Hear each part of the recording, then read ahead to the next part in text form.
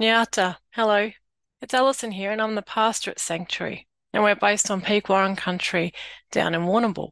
Today I'm introducing our Lent theme, and I'm drawing on multiple biblical texts. Now, once upon a time, our ancestor Jacob went on a journey. He left the place called Beersheba, and he came to the place called Luz. It had been a long day on the road, and now it was twilight. The first stars were becoming visible in the darkling sky. So he took one of the stones of that place, a flat stone, a smooth stone, and he brushed off the dirt. And then he used it as a pillow. He wrapped himself tightly in his travelling cloak, and he drifted into a deep, God-filled sleep. And while he was dreaming, he saw a stairway reaching from that place all the way to heaven. And God's messengers, they were moving between heaven and earth. Like our ancestor Jacob, people always sense God's presence in a particular place.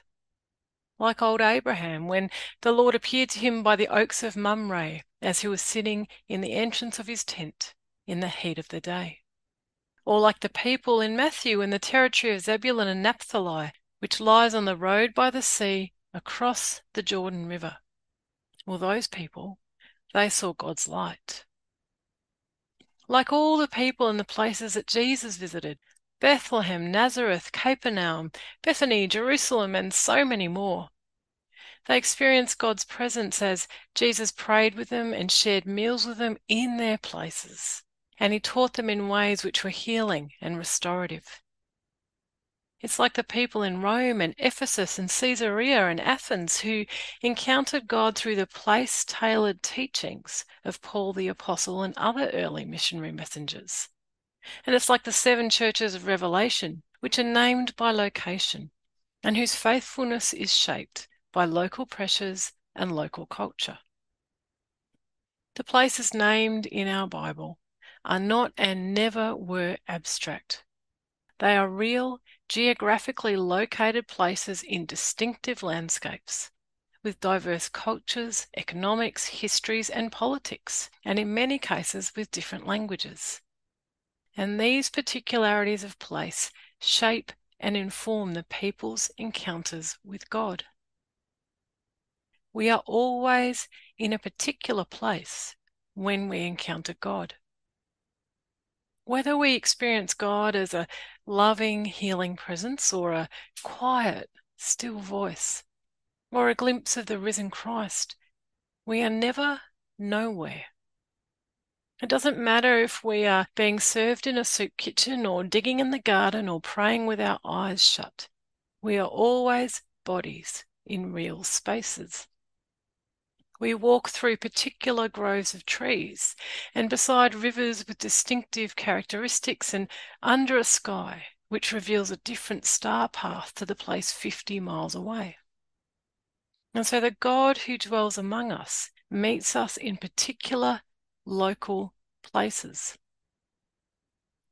It's all the rage in some Christian circles to spend many thousands of dollars travelling to Israel to visit biblical sites. And fair enough, I went on this pilgrimage myself after my ordination. But the risk is it can make us think, consciously or otherwise, that real encounters with God are limited to the place we call the Holy Land. But if we believe that God is universal, and we do, then God must be here in this place too. Always was, always will be. And if we believe God is three in one, that is, Creator, Christ, and Spirit, and we do, then Christ has always been here too. The Europeans brought the Bible and the stories of Jesus, but the first peoples already knew Christ through country. Now, most stories of country are not ours to tell, but we have our own stories. We can share those moments when we sensed God's presence in the landscape, and we can describe the exact place where it happened. At the Oaks of Mamre, among the manna gums at Kudgee, at the ford in the river in Woodford. We can also point out features in the landscape which remind us of God's characteristics. The roots of a Moreton Bay fig tree in the Botanic Gardens, twin dunes at Kelly Swamp. And we can testify to glimpses of Christ in the garden, at the beach, on the road, and among people, and tell us whose garden, which beach, what road, and where those people were. We can inscribe the landscape with sacred stories, so that when others are in that place, they too can see it through your faith-filled eyes. And perhaps they'll even catch a glimpse of the ever-present but always elusive living God. This Lent, we are asking you to help us see local places in new ways. Give us stories and prayers anchored to particular places, so that when we go there, we can see them anew. Show us that we all live in a God-breathed, God-filled land. Our ancestor Jacob woke from his sleep. He yawned and he stretched. Suddenly he remembered his dream. He said, "Surely the Lord is in this place." And I didn't know it. And he was afraid and he said, "How awesome is this place? This is none other than the house of God, and this the gate of heaven." My friends, the Lord is in this place too, and in the place where you are right now. And we should know it.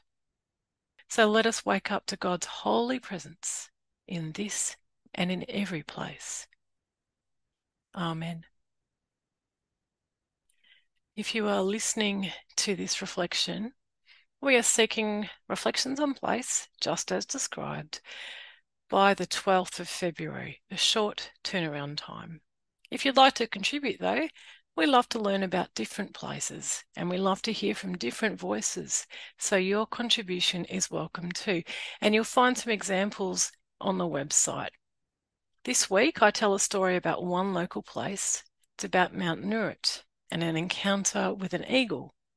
And earlier in December, I wrote a piece on the twin dunes out at Kelly Swamp and how they remind me of the fertility of God. You'll find both those pieces on our website, that's sanctuarybaptist.org.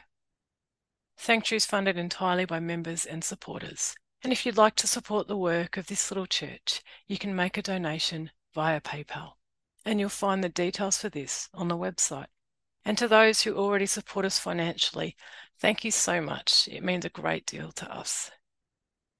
This reflection was prepared on the lands of the Pequot people of the Eastern Maar Nation. It's a land which was taken by force and has never been ceded.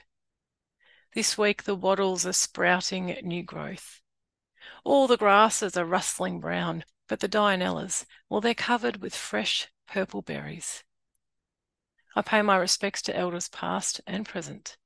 The peace of the land be with us all. Amen.